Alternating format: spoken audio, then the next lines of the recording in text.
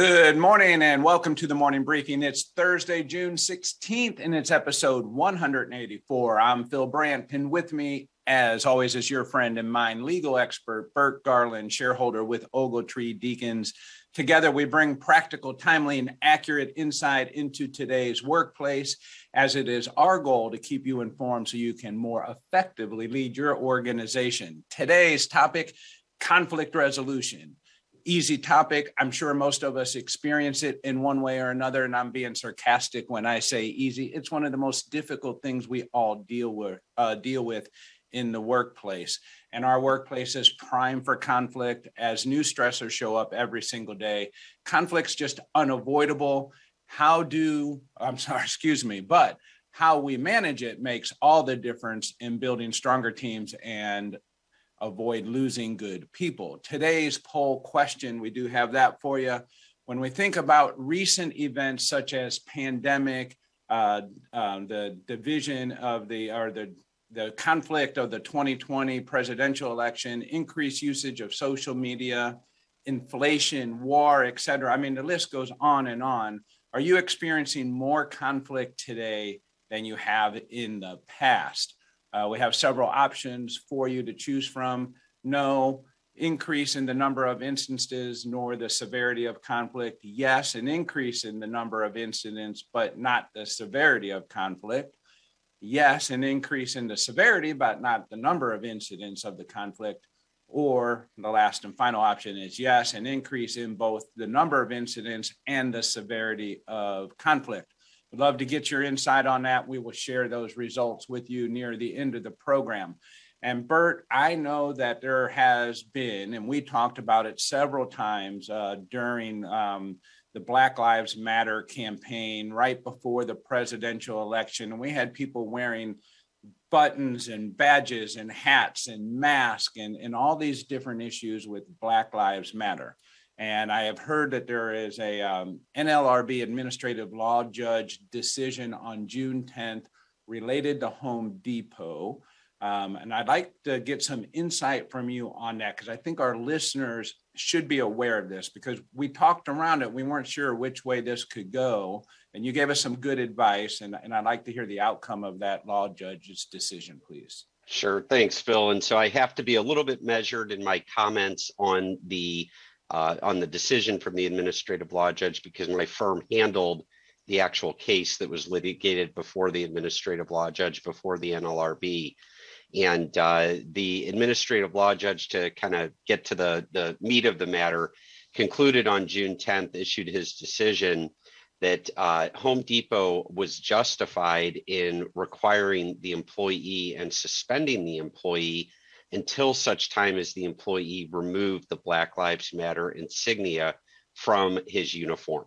Everybody who's shopped at Home Depot knows that the folks who work at Home Depot wear the orange aprons, and on the orange apron, the employee in this case had put Black Lives Matter BLM initials on his uniform and refused to stop wearing that when instructed by Home Depot. And I remember when that happened, because I think we even talked about it, because it made national news at the time. We did. It did make national news. And the advice that I had given on the program to people, and my advice still remains the same on this today, is just prevent it all. And one of the arguments that was made in this particular case is that no matter what side of the political fence you're on, at some point, somebody's going to wear something that you find offensive.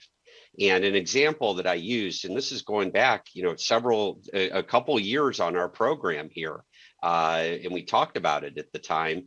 The example I used is that you as a HR professional or a higher executive within the company that supports the Black Lives Matter movement, and you may be adamantly opposed to anything relating to the Confederate flag. And what happens when somebody shows up at work wearing a Confederate flag on their uniform? And if you allow the Black Lives Matter insignia might you get yourself into a position where you're going to have to allow the Confederate flag insignia? And I'm just trying to pick two examples. I'm not advocating to wear either Black Lives Matter or Confederate flags in the workplace. In fact, my advice is the opposite, to prevent it all, so that you as the employer don't get involved in a situation where the employer is taking a political stance. I think it's a bad idea. It creates a situation of potential inconsistency. And frankly, you may walk yourself into a different type of claim of discrimination that you had not even thought about initially. But the bottom line is that the administrative law judge in this case, and again, I'm going to stick my comments very closely to the decision here, the ALJ, and let me also just explain real quickly the process. When the National Labor Relations Board gets an unfair labor practice charge against an employer, and mind you, this particular Home Depot location, as with virtually all Home Depot locations, is non-union. Okay, so the National Labor Relations Board and the National Labor Relations Act applies equally to unionized facilities as it does non-union facilities. And in this case, this is a non-unionized facility, and an employee or someone on the employee's behalf filed an unfair labor practice charge against Home Depot, alleging that Home Depot violated this employee's Section 7 rights. We've talked about that on the program many times. The Section 7 rights that employees have under the National Labor Relations Act are the rights to engage in what are called protected concerted activity. This particular employee and then the NLRB picked up the unfair labor practice charge and issued a complaint against Home Depot over this allegation. When the board actually issues a complaint, a National Labor Relations Board judge, known as an administrative law judge, then presides over a hearing over that complaint. And so that's what happened in this case. And the National Labor Relations Board litigates the case on behalf of the board, and in this case, on behalf of the employee. And they were advocating, the board was advocating, that this requirement by Home Depot to remove the Black Lives Matter insignia from the uniform violated that employee's Section 7 rights, the right of that employee to engage in protected concerted activity. What the administrative law judge ended up deciding in the case, and again, I will stick very close to the judge's decision here, is that that was not protected concerted activity because it did not involve a complaint about the employee's terms and conditions of employment. What it was a political statement. And the judge went to great lengths to show what Black Lives Matter is, and that it's a political organization. And it advocates many things other than terms and conditions of employment. It's a much broader political movement. And at the end of the day, that is not protected concerted activity. In order for it to be protected concerted activity, the employee would have to relate whatever the employee is wearing on their uniform, using as a form of protest, to the employer's terms and conditions of employment. So if the individual was wearing Black Lives Matter because the employer discriminates against Black people in its terms and conditions of employment, it very well may have been protected concerted activity, but that's not the case here. If they were wearing Black Lives Matter insignia on the apron to protest any type of term or condition of employment, then it could be related to work. It would also have to be concerted activity. So it would be protected. And then if multiple employees were doing this, it could be protected concerted activity. But here, that was not the case. It was a broader political movement. And because it was just simply Black Lives Matter. It wasn't Black Lives Matter supports higher pay wages for Home Depot. Correct. Maybe That's better exactly benefits for Home Depot, those types of things. For Black employees at Home Depot. And right. So the key there is that in order for something like that to have been acceptable, they have to tie it to the terms and conditions of employment in order for it to be protected concerted activity. And so what this means now, let me put this in context here. the National Labor Relations Board can appeal that decision into the federal court system. That would go to, I believe, an administrative law judge's decision goes right to a court of appeals, not to a district court. So it would go right to a court of appeals and then could go up to the Supreme Court. And I believe also that this appeal would have to be appealed to the federal DC circuit. There's a federal circuit that sits in Washington, DC, only in Washington, DC, and appeals from the National Labor Relations Board, which is based in Washington, DC, go up to that DC circuit. And then the next step would be the Supreme Court. And the NLRB can appeal this decision. And I won't be surprised if they do appeal this decision, given the Biden administration and the direction of the National Labor Relations Board under the Biden administration. And the headline of this, right? I mean, you have one of the nation's largest retailers, and as well, one of the more popular political activist group in Black Lives Matter. So, I mean, it keeps it in front of, it keeps it fresh. I think there's some of that as well. I know there's a lot of money involved, but it keeps it fresh. You're correct on that. I do agree with you on that. What's interesting is that when Home Depot and other employers were taking these actions back when it occurred by banning these types of insignia in the workplace, there was quite a bit of media coverage calling out these employers, including calling out Home Depot. Interestingly, I really have not seen much press on the ALJ's decision outside the legal community. There was, I like to check both sides of the political spectrum. News sites as an attorney, I always like to know both sides of the argument and both sides of what's going on out there. And outside the legal circles, this case has not garnered much attention, except for one major news outlet did run it as one of their top stories. Yeah. Now, I know our friend Dave is out there and he doesn't believe that you do that at all, Bert. But nevertheless, I know you do, because pre-show, we always talk about both sides of this and we try to understand it, which is the core of what we will get to here in just a second as it relates to conflict resolution. But you're right. And I do remember this was a major issue for us. And I'm sorry about any background noise someone may hear here. There's construction going on in our building. But nevertheless, I mean, this was a major news source at the time. And it was national news across all networks, and very, very little. You have to dig pretty deep to find the resolution that has been determined here. So the takeaway for our listeners, if we break it down, Bert, what should the takeaway be for our listeners as it relates to their workplace uniform policy? I'll call it their, allowing buttons, hats, all these different statements that sometimes are political. Would you have advice? Yeah, my suggestions would be, of course, I'm not giving legal advice on the program, but my suggestion would be, or my guidance, thank you, Nick. My guidance would be that employers stay out of it. That employers should not be wading into these issues. A company is not in and of itself anything other than a legal entity that exists on paper. What a company really is made up of all kinds of different people from all kinds of different backgrounds and races, religions, abilities, disabilities, et cetera, et cetera, et cetera.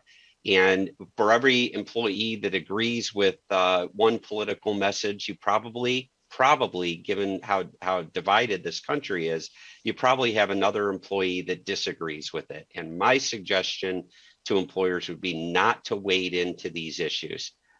You might walk yourself into a different type of claim of discrimination, or you may promote what we want to talk about today. And this is a great segue into it. You might be promoting a form of conflict in the workplace that you as the employer then are going to have to deal with.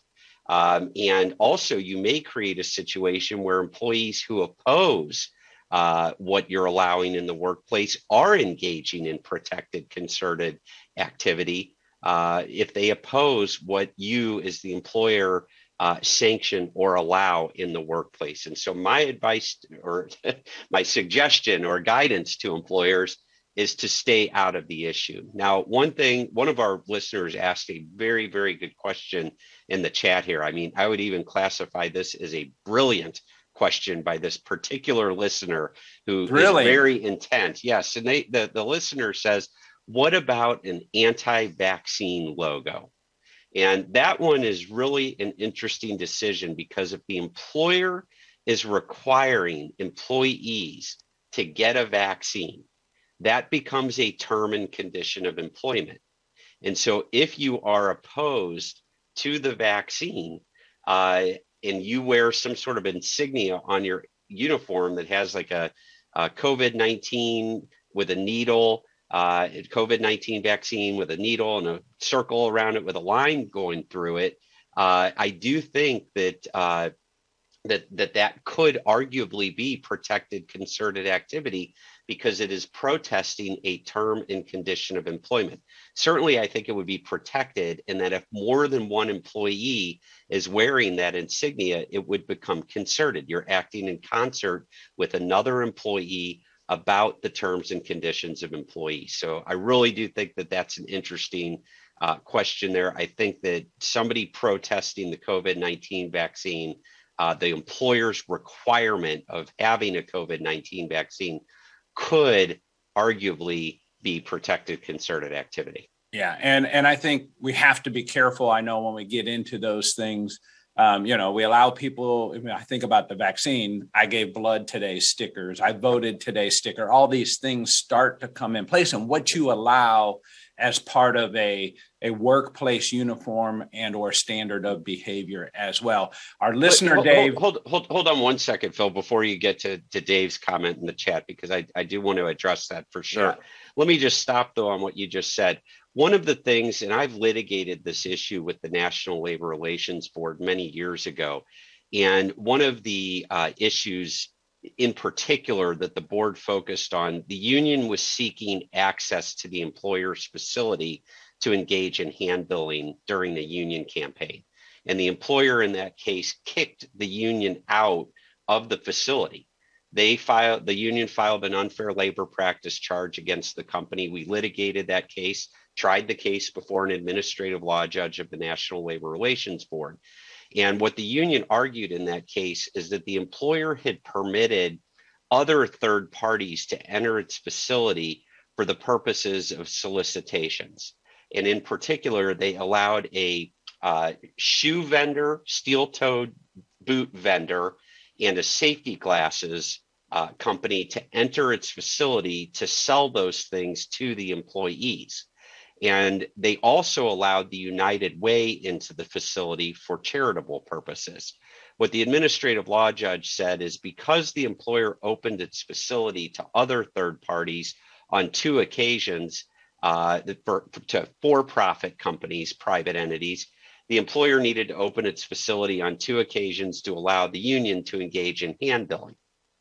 What the administrative law judge stopped short of, however, is requiring the employer to open up its facility a third time, because the employer allowed United Way in there. And what the administrative law judge made a distinction on is that this was a charitable cause.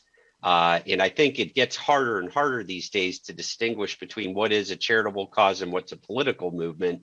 But I do think that there are some circumstances where an employee, for instance, an employee who goes and donates blood and then wears something on their uniform that says, I donated blood today. I think that there is a difference. I think the administrative law judges would stop short of that and say, that an employer who chooses to allow that type of insignia on the uniform, that is not a political message. Yes, it's not protected concerted activity either, but it is a political message. It's not a political message, and therefore it's acceptable in the workplace if the employer allows that, and it does not prejudice the employer down the road if they ban things like Black Lives Matter or the Confederate flag. Right. So I think the answer I just heard is, I donated to Black Lives Matter today is okay. All right, let's move on. Not close, not even close, Phil. All right. So listener Dave, who we were just poking a little bit of fun at, has been in the chat line here with us, and he's asking Bert, And I want to get to this real quick, and we promise 3 tips. And I want to talk through those as well. Do you think the outcome would have been different if it would have been a First Amendment claim, which allows and encourages personal decoration of those on those orange aprons? All right. So I told you I wanted to get to Dave's question, and here we go. So Dave is a private employer, a non-governmental employer.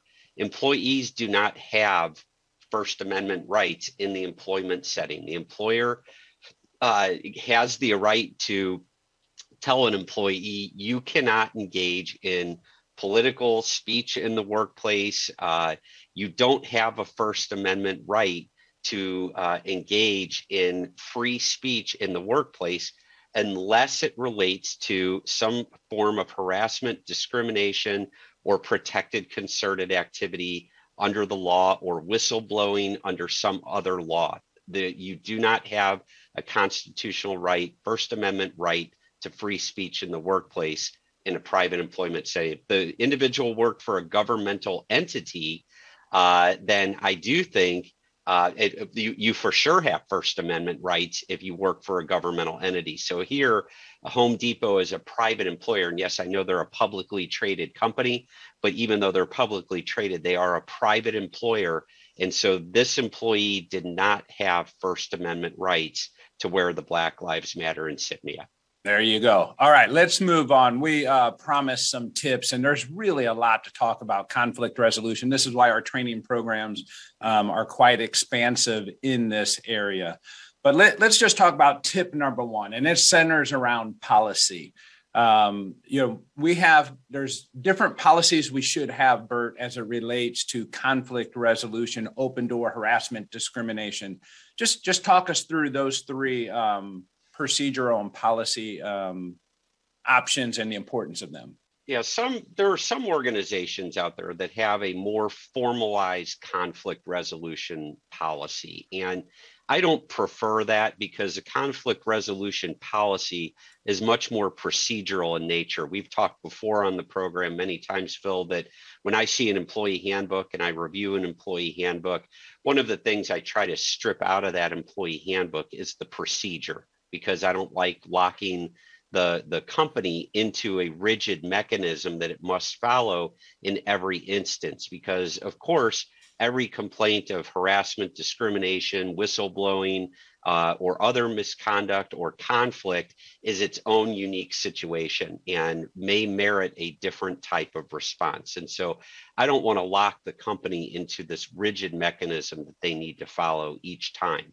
What I would rather do is not have a formalized conflict resolution policy, but deal with conflict in the workplace under existing policies. And you mentioned a few of them. Number 1, having a really good open door policy.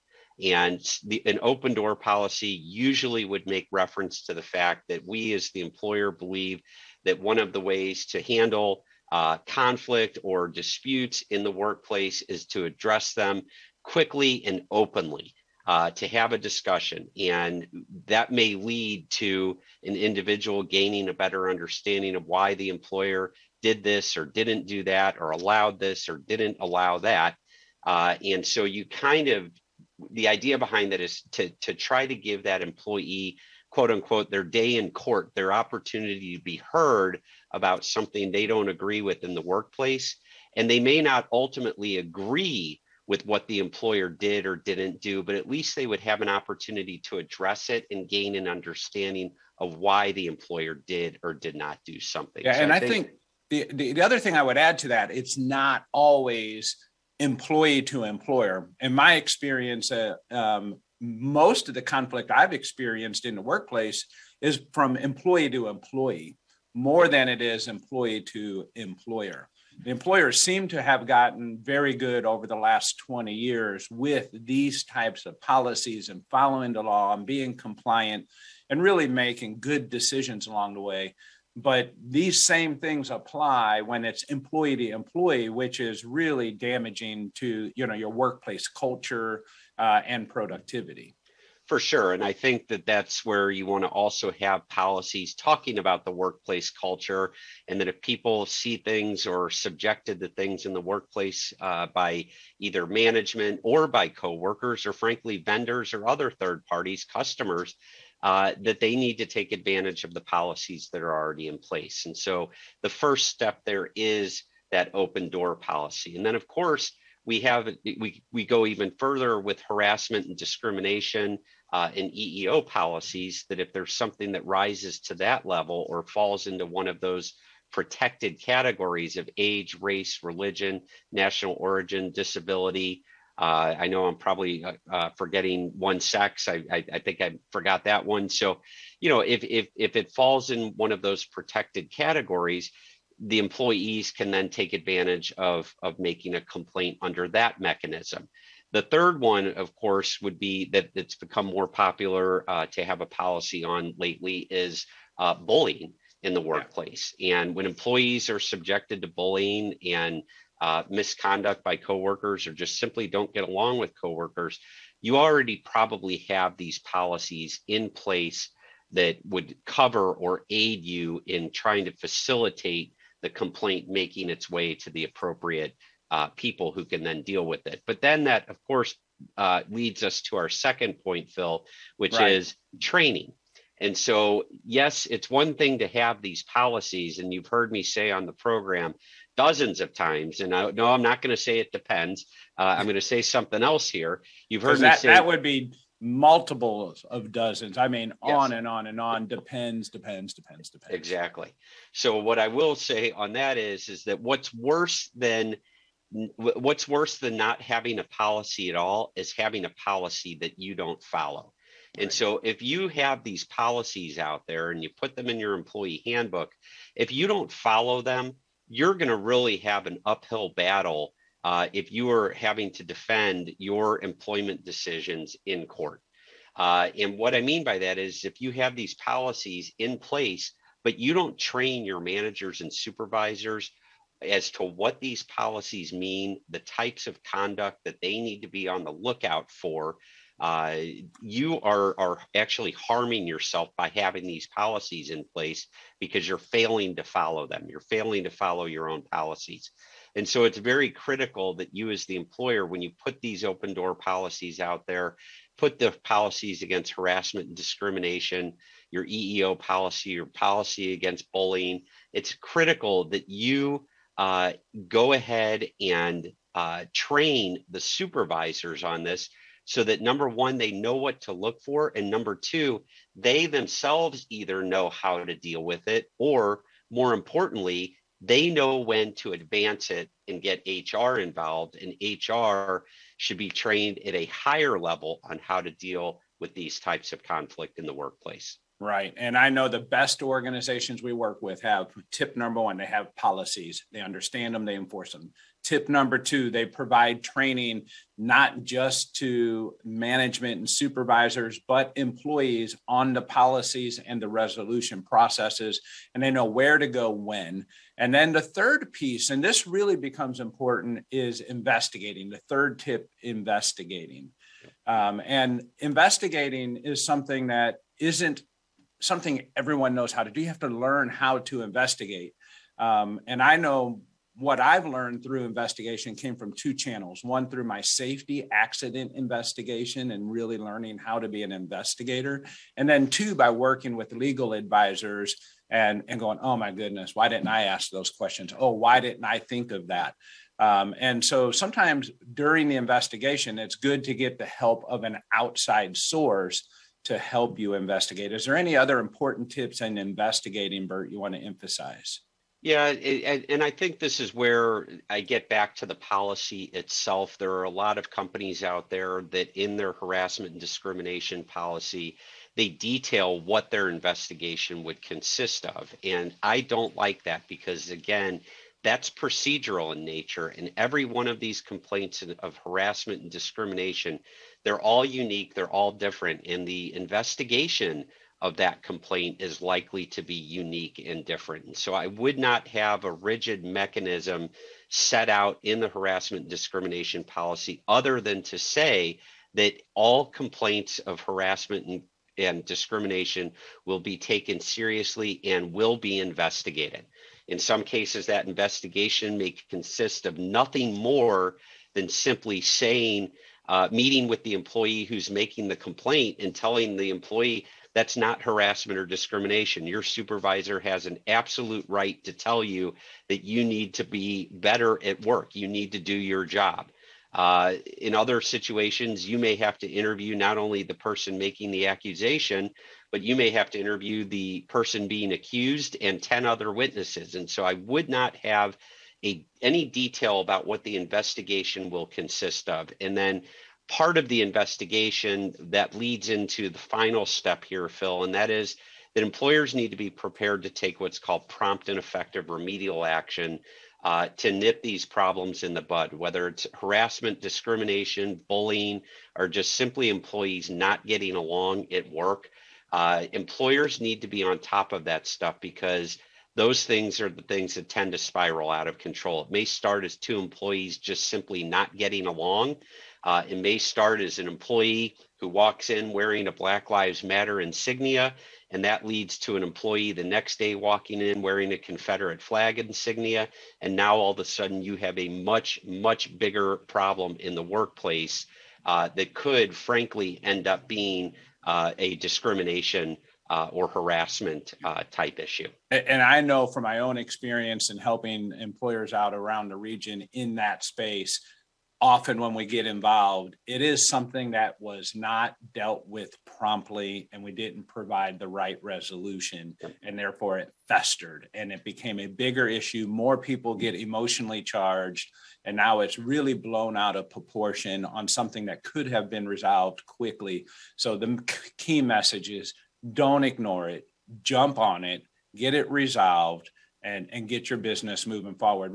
Nick, real quick, let's see the poll results, some interesting results, if you'll read them off for us before we say goodbye to everyone here. Yeah, it looks like the majority has seen no increase in the number of instances nor the severity of conflict. And on the other side, you have just about split evenly on those that have seen an increase in the number of instances, but not the severity. And about a fourth of us have seen both, more instances and a little bit more, a little more teeth to it. Yeah, and I believe this is probably only going to heat up with political season in front of us and so on. So we'll keep an eye on that. Hopefully those tips help you out, Bert. Great insight on bringing full circle the Home Depot scenario. Dave, thanks for your contributions. We have comments in here still from Renee and Pat. We'll try and address them next week. And thank you very much for joining. We'll see you then at 7:30 Central Standard Time.